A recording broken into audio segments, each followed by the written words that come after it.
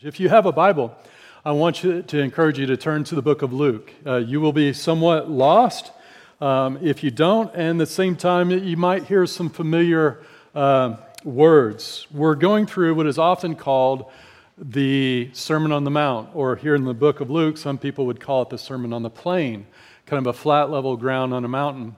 And in order to understand the message today, you really need to know some background here. And the background hopefully will open up this passage of Scripture to you like maybe you've never thought about before. Because I don't know about you, I'm just reading through the Scriptures and I see things like little titles they insert in there. Beatitudes, Jesus pronounces woes. Tend to skip those, don't you? And then love your enemies, and I just completely ignore that, right? But if you stand back and you take those out and realize, all right, what is really going on here? What is Jesus saying? What is Dr. Luke, inspired by God, trying to communicate? Things change radically, and here's the background.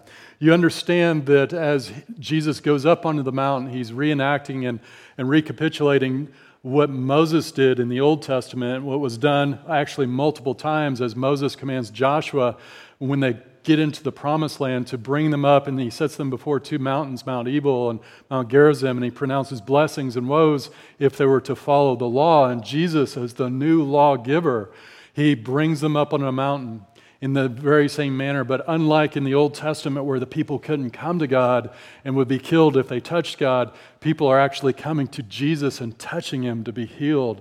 There's this whole new revelation of God and new access to God. And he pronounces blessings and woes, not with separate camps, but bringing one group of people together. And specifically in verse 20 of chapter 6, it says, he lifted up his eyes on his disciples. So this passage of Scripture, he is specifically talking not just to the 12, but all of his disciples. And you know, if you've been here very long as a church, our mission is to be disciples of Jesus and to make disciples. And many people go like, what does that really look like? Is it just going to church? Is it going to Bible studies, mission trips? What do I have to do? And you realize as you hear these words, it is a complete heart change. It's not necessarily doing, but it is being. Who are we to reflect? Ourselves? Or when someone listens to us and sees us, not just in the good times and not just at church, but in the hard times, during trials and tribulations, do they see us? Or do they see a loving Father, the God Most High? And that is what Jesus is saying, what true faith looks like. And we say that not just because it's a title that I made up, but I want to encourage you, look over to chapter 7, beginning in verse 1. We're going to read, and this is the closing of this sermon, so-called on the Mount or on the plain. And Jesus gives an example of the greatest faith in Israel that he had run across. Briefly, we'll just read through it to give you a taste of where this message is ultimately going in the weeks to come. Verse 1, it says, after he had finished all his sayings in the hearing of the people, he entered Capernaum, which is a town just a stone's throw away from where this occurred. And he says, now a centurion is a Gentile, someone that was unclean, but he had a servant, so he was a rich Gentile. And servant is probably being kind there, more than likely a slave, but the translators often like to use the word servant to kind of soften it a little bit. But in that day and age, slaves were very common. Most of the Roman world was in slavery. Who was sick and at the point of death. So we have this centurion who's powerful and who has the wealth to own a servant, but catastrophe has come upon him. He has a servant who, it says, highly valued by him. So what does he do? Verse 3, when the centurion heard about Jesus, he sent to him elders of the Jews. So he didn't go to him himself. He sent messengers, elders, Jews, asking him to come and heal his servant. And when they came to Jesus, they pleaded with him earnestly, saying, he is worthy to have you do this for him, for he loves our nation, and he is the one who built us our synagogue. And we touched on that last week. How great a faith is it not to just give to the Lord, but literally give all the money for a new building project to a building that you're not even allowed to enter because you're a Gentile. That's the type of faith we're dealing with here. Verse 6, and Jesus went with them, and when he was not far from the house, the centurion sent friends, saying to him, so the centurion is having second thoughts, not in doubting, but he says, Lord, do not trouble yourself, for I am not worthy to have you come under my roof. Therefore, I did not presume to come to you, but say the word. So this incredible individual is just trusting in the word of God. Say the word, and let my servant be healed. For I too am a man set under authority with soldiers under me, and I say to one, go, and he goes, and to another, come, and he comes, and to my servant, do this, and he does it. When Jesus heard these things, he marveled at him, and turning to the crowd that followed him, said, I tell you, not even in Israel have I found such faith. This Gentile who was seeking after God, believing in God, had such faith that he believed in the very word of God that he could heal without even being present. And so when we hear what we're about to hear, maybe familiar words for the very first time for some, others not, do you believe? Will you believe? Will you obey and trust in the word that we're about to read? And you might be thinking, well, of course I would. Well, wait till you hear it. As a matter of fact, let me read through it briefly so you understand the challenge that's set before us. Beginning in verse 27, Jesus says, but I say to you who hear, you have to be willing to hear. Love your enemies, do good those who hate you, bless those who curse you, pray for those who abuse you. To one who strikes you on the cheek, offer the other also, and from one who takes away your cloak, do not withhold your tunic either. Give to everyone who begs or asks from you, and from the one who takes away your goods, do not demand them back. And as you wish the others would do to you, do so to them. Let's pause there. Now, all of a sudden, maybe you're like, oh, we're covering that passage today. I picked it right. Oh man, I wasn't sure I picked the right day to show up to church. Do we really have to do all that? Well, to understand this passage and the rest, you need to understand 4 specific things as we're about to try to interpret it. Number 1, the implied behaviors of the wickedness here are not being approved or endorsed by Jesus as he commands these things. He's not setting aside the justice, what little justice we do get in this world. For instance, in Romans 13:4, inspired by God, speaking of governing authorities and rulers, the Apostle Paul writes, for he is God's servant for your good. But if you do wrong, be afraid, for he does not bear the sword in vain, for he is a servant of God, an avenger who carries out God's wrath on the wrongdoer. So we have to, number 1, understand God is not setting aside all authority. These verses aren't approving of evil, enemies, hatred, that sort of thing. What it is going after is this: our reaction to it, our heart's attitude. How are we to respond? Do we have hope? Do we have peace? What is to be our reaction regardless of the rulers and authorities that God has set in place? Number 2, you need to understand the teaching here is the beginning of Jesus' teaching. As a matter of fact, these are the very first commands that we get from Jesus in the book of Luke, all the way into chapter 6. But we are not to take it without all the rest of Scripture basically informing us of our understanding. For instance, for those who will not work, in Thessalonians it says, they shall not eat. So God has other things to say about those individuals who need money. And we'll get into that in just a minute. But we do need to understand what Jesus says here. So that's the first thing. He's not endorsing evil behavior. There is other Scripture that should inform us on what we're talking about here. And thirdly, what is the point of this passage? You'll see in just a second. The point is this, twofold. One is we are to behave, as you're about to read, in a way that isn't about us, but reflects our God Most High. Our speech, our attitude, our hope, our dream. When something happens to you, people need to see you not as you, but they need to see God. Just as Jesus is Adam fulfilled, he is the perfect Son of Man, he is the new Moses, we, as we follow that, are to follow in the lineage of where Adam failed. Do you remember back in the Garden of Eden? We are created in the image of God. We are to reflect Him in all that we do, and sin marred that. So as we are born again, we are new creations in Christ, we now have the opportunity once again to reflect who God is, not just in speech, but in our life, our attitudes.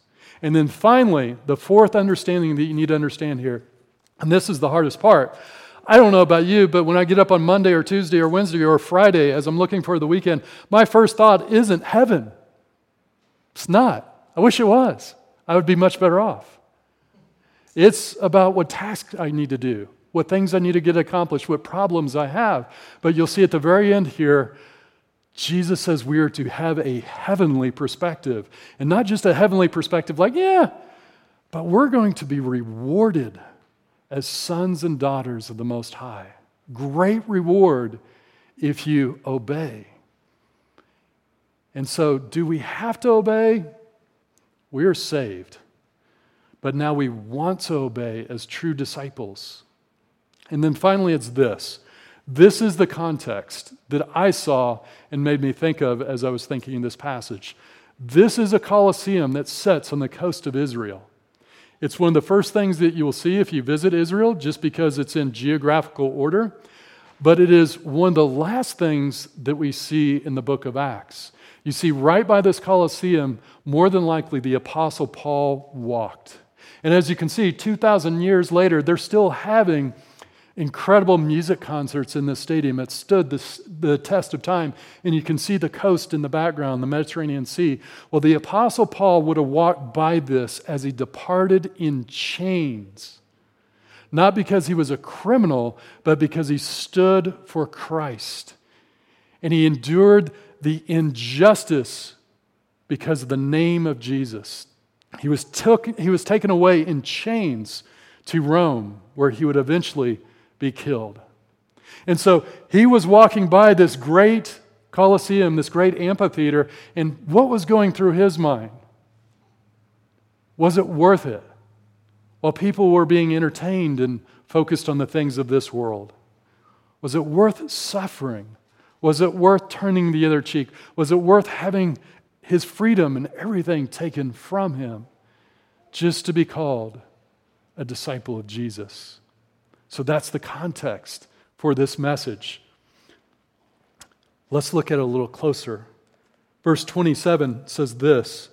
Jesus says, "But I say to you who hear," and that's the choice that you make this moment, right here, right now.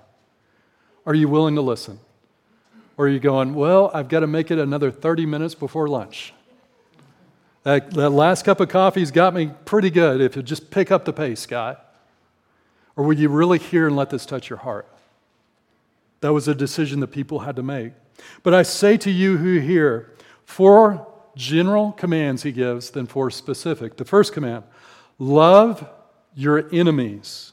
Number 2, do good to those who hate you. Wow.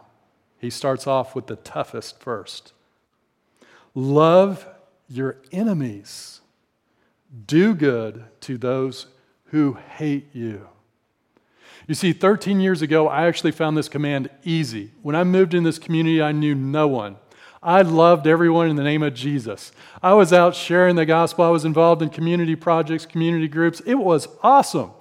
Years go by, people begin to understand what I'm doing, trying to share Jesus, and they don't like me so much anymore. Not only that, but people had warned me early on when I first came here of like, hey, you just need to know this about this individual, and they're trying to give me some wisdom. Because in any community, there are some really evil people. There are some wicked people, crooked people, people that are behaving in an unlawful manner in a variety of areas. And people told me that, and they had struggled with those individuals because they knew them, they had a background, and they found it really hard to love them. But I was blessed. I was new. I didn't have any of those experiences. And so when I read this, it was easy.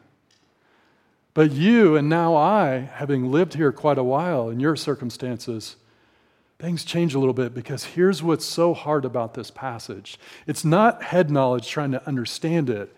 It's about emotion. Someone who has victimized you. Someone who has done that so much that literally in your mind you view them as an enemy. But here's the question as we understand this. Which is better, hate your enemy or love your enemy? Well, at first maybe it feels like hate, right? They're your enemy after all. That's kind of the definition of an enemy. But wait a minute, does your enemy know how you feel? Not likely. This is about you. Who do you want to be and how do you want to live? Do you want to live every day full of hate, full of plans to do evil rather than good? Is that freeing or is that enslaving? Or do you want to live as a person who loves? And you are so free that you can love someone that actually hates you, that would consider you an enemy. So free that instead of planning evil, you can plan how to share the gospel, the ultimate love that God has for that person. Once again, this passage is not about outward law like the Mosaic law. It's about an inward heart change. As we change, it's only then that we can truly reflect God. We can come to church and preach and talk about God. That's not reflecting God. Reflecting God is when you take that and you apply it and you change. Loving your enemies, number one. Tough stuff. 2, do good to those who hate you. Imagine how freeing that is. If you're that individual, maybe you've been hurt by someone in your past, and for years in your mind, daydreaming, you went over and over in your mind how you would get even with them, maybe how you would have done something different. You can set all that aside and just stop. Quit it. You don't have to do that anymore. You have the freedom in Christ to just plan good things rather than evil things. Verse 28 says the third and fourth general commands here. Bless those who curse you. Pray for those who abuse you. You're like, oh, of course, I do that all the time. Do we? When's the last time you were driving in, say, Portland traffic? Got cut off multiple times. Or maybe you were trying to merge in and they wouldn't let you in. And you ended up off the side of the road. All sorts of things. Maybe when's the last time you were at Walmart trying to return something and they wouldn't return it, even though they're supposed to take back everything. Was your speech always blessing? Or were maybe some cuss words kind of work their way in there, right? It's amazing if we begin to think of our own lives, what does our speech reflect about our hearts? Bless those who curse you. Pray for those who abuse you. Once again, when I came here 13 years ago, I often thought, oh, this is easy. Everyone's nice to me here, not running into anyone hating me. I mean, they're not exactly responding in droves to the gospel, but this is pretty easy. But as time went by, people got a little harder with me, and I'm like, Jesus, is this really what this is all about? And I realized, wait a second. I was coming at it from my perspective. You see, when I was 13, I got saved at a camp, a summer camp, and everyone's there having fun. Not necessarily bad teenagers. Now, I know a couple of your parents are like, I'm going to introduce you to a few. No, at that time, they're generally good people. You're not dealing with really evil people as a teenager most of the time back in the day. And I was assuming that, as I'm thinking about sharing the gospel. But listen to this. People cursing you, people abusing you, those are the people that need Jesus. That's the field that's ripe for harvest for sharing the gospel. This is evangelism 101. Instead of responding in cursing and hatred, this is our opportunity to share and make disciples. Praying, blessing, loving, doing good. It's an amazing ability and freedom and power that we have in Jesus to completely turn the world on its head They think they can influence us. They think they can enforce their power and authority on us. And yet we have the complete freedom in God to share with them hope and true freedom and true power. It's an amazing perspective. When's the last time you truly prayed for your enemies? Many of you have a hard time, I know, spending about more than 2 minutes in prayer. You're like, all right, I'm done. I don't want to ask God for a lot of stuff. Just a couple things and say thank you, and we'll move on with my day, and I'll let God get on to more important things, right? But imagine if you had a list of all the people in your circle even, maybe even outside your circle in our community, that don't know Jesus, and you started praying for them.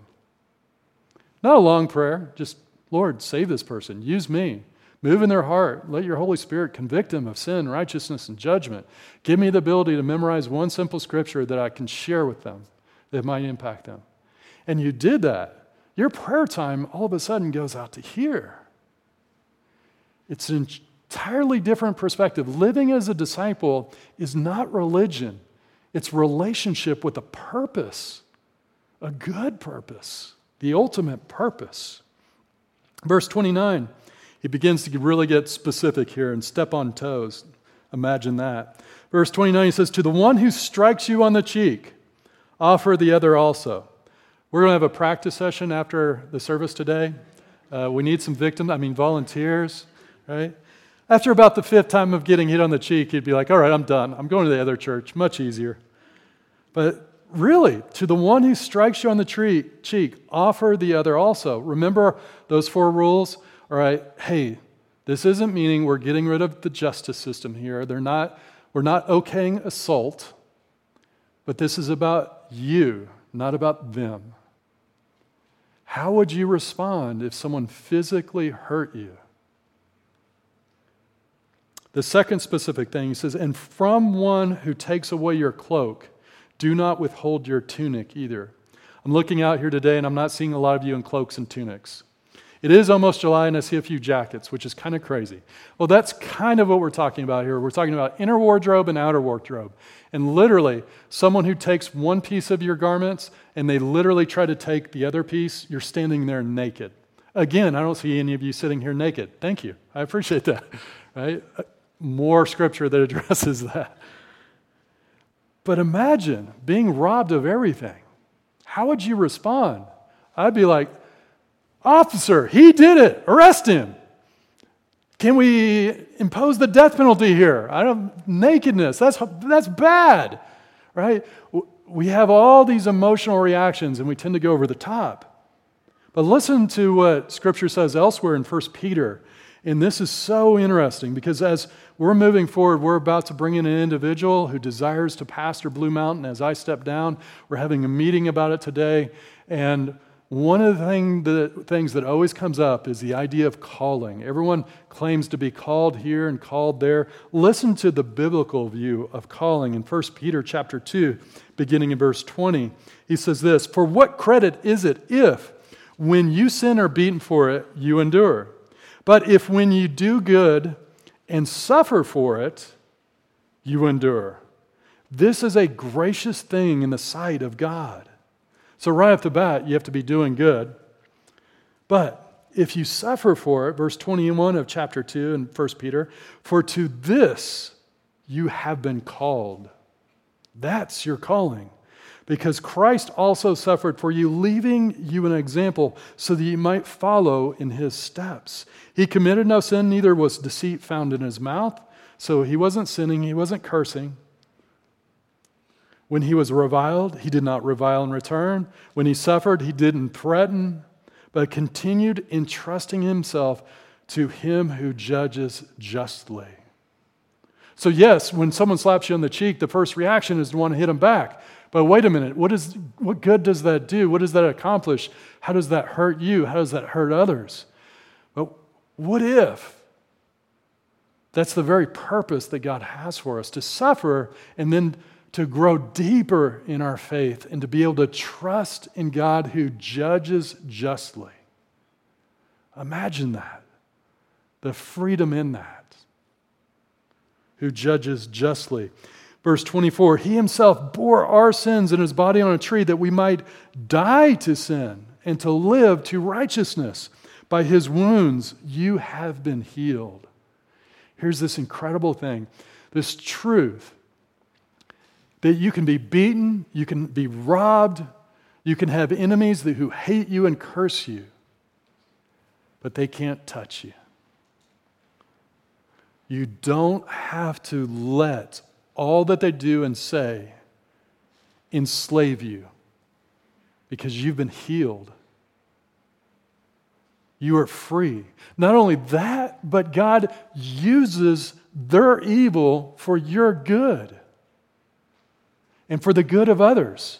Because when people ultimately see that, if you've been doing good, it reflects our Father in heaven and His glory. That speaks far more than any presentation that you can give defending the faith.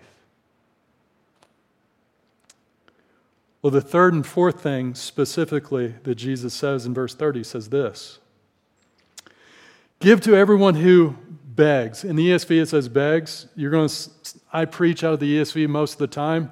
It's a bad translation. Every other major English translation, old or new, says asks.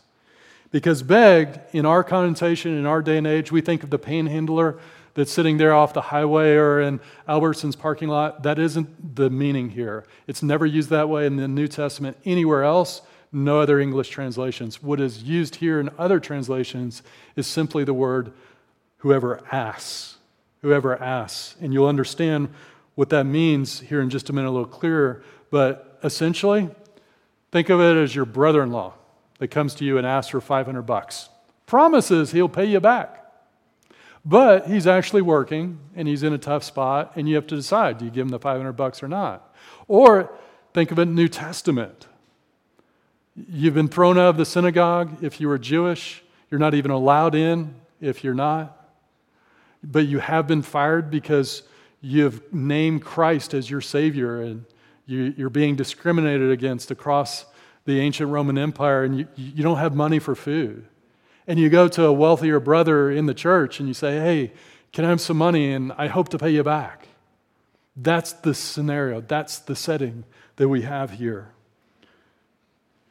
Give to anyone who asks from you, and from the one who takes away your goods, do not demand them back.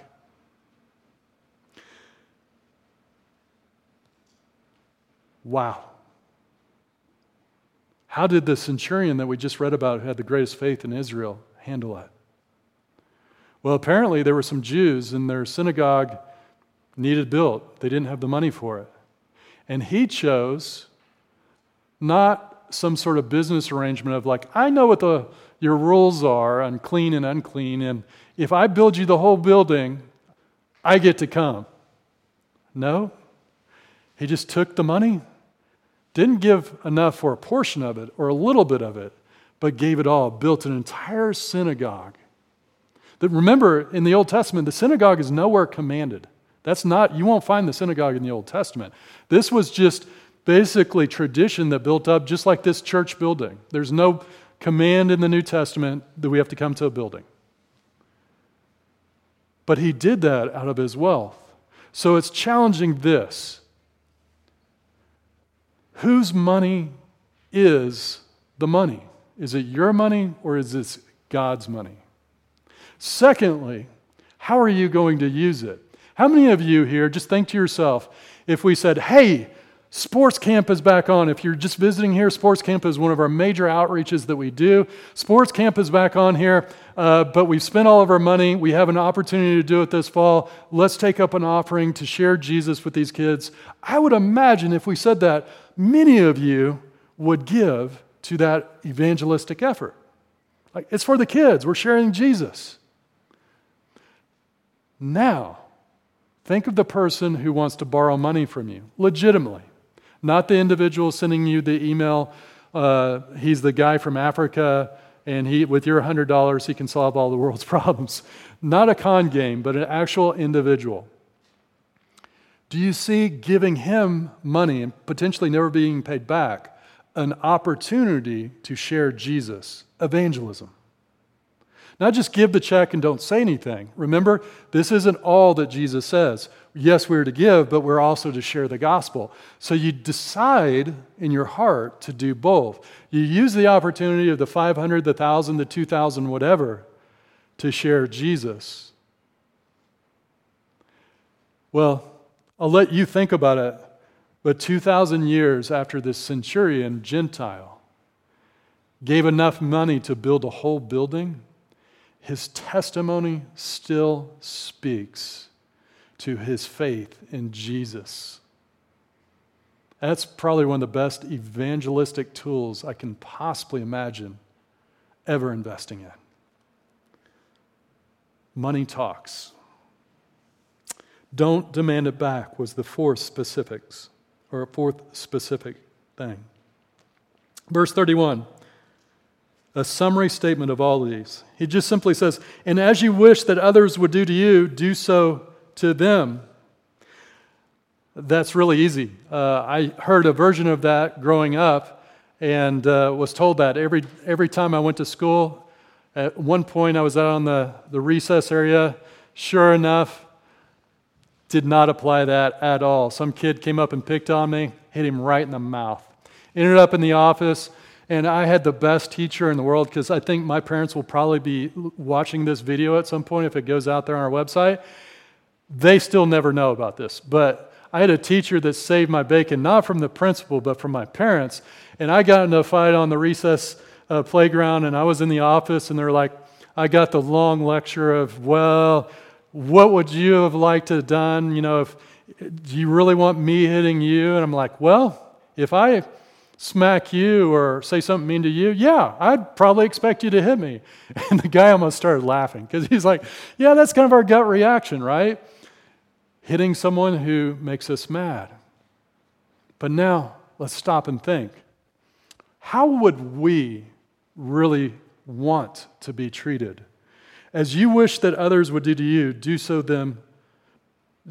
to them. How would you want to be treated? Well, I don't know about you, but every night when I go to bed, I go to the Lord and ask in prayer and ask for forgiveness. And it's amazing. Scripture promises that God is faithful and just to forgive us and cleanse us from all unrighteousness every time we go to Him in prayer. That's kind of how I want to be treated. So imagine if I treated everyone like that. If I treated everyone how Jesus treats me. There's no more anger. There's no more greed. There's no more hopelessness. There's no more anxiety and worry. Jesus fills me with His hope, His peace. And he continually convicts me according to His Word. Imagine if I was sharing God's Word as people were being evil rather than cursing them. Entirely different perspective. Then he really brings it home. Verses 32 through 36. Quickly, he says, if you love those who love you, what benefit is that to you? For even sinners love those who love them. Well, that's fairly straightforward. Easy to understand. He doesn't leave it there, though. Verse 33, and if you do good to those who do good to you, what benefit is that to you? For even sinners do the same. All right, now you're really convicting me, Jesus. Verse 34, and if you lend to those who you expect to receive, what credit is that to you? Even sinners lend to sinners to get back the same amount. So he's driving home the point of, hey, there's a benefit here. And you getting angry, cursing, and expecting money back, you're completely off base. You've lost your purpose. We're living for a benefit, a reward. It's not just instant justice, getting through life. Well, what is that? Verse 35, Jesus explains. He gives this different perspective, this heavenly perspective, this reward perspective. He says, but love your enemies, verse 35, and do good and lend, expecting nothing in return, and He waited all this time to give us the kicker. It's the payoff. Your reward will be great.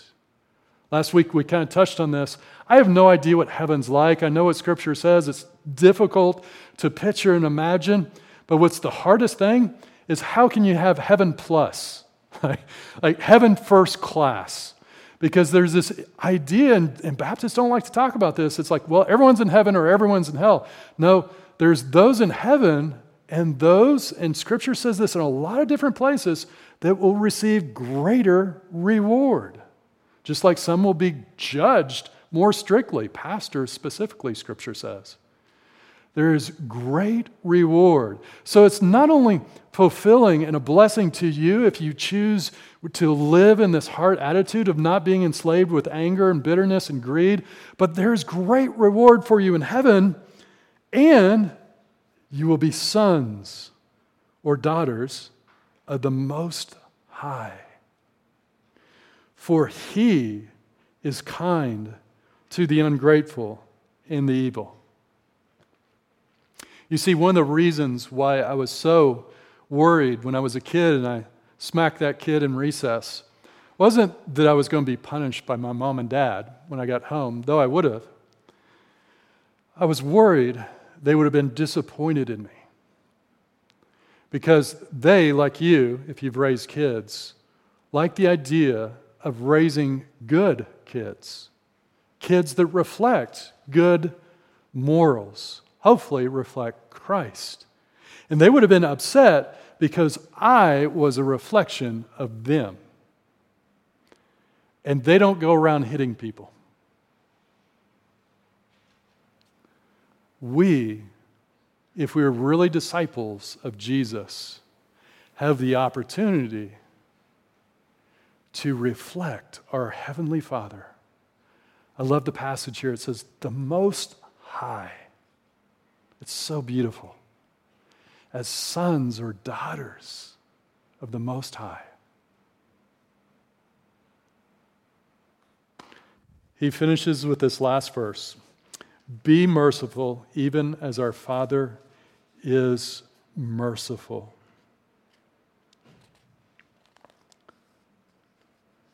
In the news, 3 men saw a man apparently stealing something out of a building site in their neighborhood. And they were very just-minded, and they wanted to capture this individual, and they ended up not just capturing him, but killing him. And it's made the news nationally. And I have to think their initial intentions were probably pretty good, because if you read the articles over and over again, they're referencing someone stealing or in their neighborhood, doing shady stuff. And if you live in a neighborhood, that's probably on your mind, right? You want to protect your family, your home. You're vigilant, watching out for crime. But all of a sudden, the reaction to that was radically different. And they let their emotions get the best of them. It ended up in a death of a man, an innocent man most likely. We can choose to let our emotions rule us, or we can choose to be merciful because God is merciful. And I will simply ask you this: which is more freeing? The idea that you want instant justice, or that you're carrying around a grudge from years ago?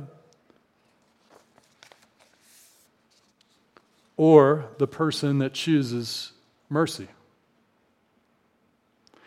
Which person truly has power? Do you want to live as a victim? Or do you want to live literally as the son or daughter of the Most High, who is all-powerful? That's your choice. That's my choice. And it seems so counterintuitive, because our emotions are all about our power and trying to get justice and trying to have the right thing done. But truthfully, you only begin to experience true power and peace and joy if you choose to be merciful, loving, good, and giving as sons and daughters of the Most High God. I hope and pray you make the right decision this week and every day of your life. Let's pray. Father, I confess before you and before everyone here, I need to apply these passages perhaps more than most. It's so easy to look at injustices, small things in our life, some sort of purchase that we made that we bought and we were swindled, or some sort of minor infraction that a neighbor does to us that annoys us. Something that is so small can build up inside of us, Lord, and I just ask for your cleansing and your forgiveness. And as a church, we come to your throne, asking for your grace and mercy. Help us to be merciful, not to be individuals that live in anger, but live in love and have that freedom, Lord. Amen.